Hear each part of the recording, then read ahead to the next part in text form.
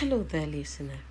Thank you once again for joining me today at Detox with Habi, where we get our daily dose to encourage change within by God's way of thinking. Do you desire to bask in God's presence? Every organization has a policy which stakeholders must adhere by. When you also go to restaurants, there are standards that must be maintained to gain access and enjoy their services. I remembered being asked to use face mask or shield in order to have access to one of the stores during the compulsory use of masks. When I met the standard of using the mask, I was allowed in. Likewise, nobody could come boldly to God's presence because He is a holy God. The good news is, God Himself made provision for us to gain unrestricted access to Him through embracing and accepting Jesus Christ's finished work on the cross.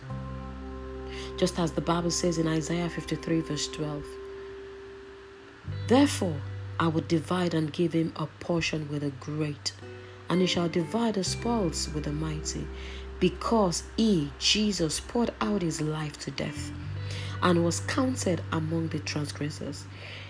Yet he himself bore and took away the sin of many, and interceded for the transgressors." Jesus interceded for us.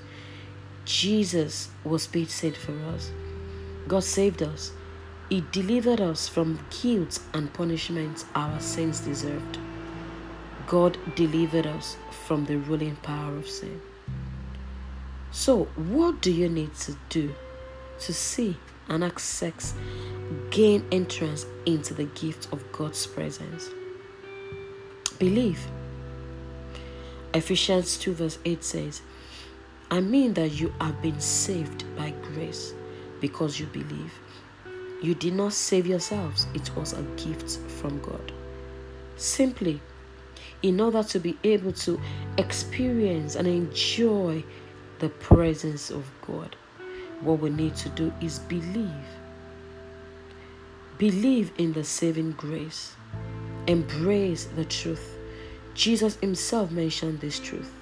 He said, "I am the way, I am the truth, I am the life. The only way to Father is through me.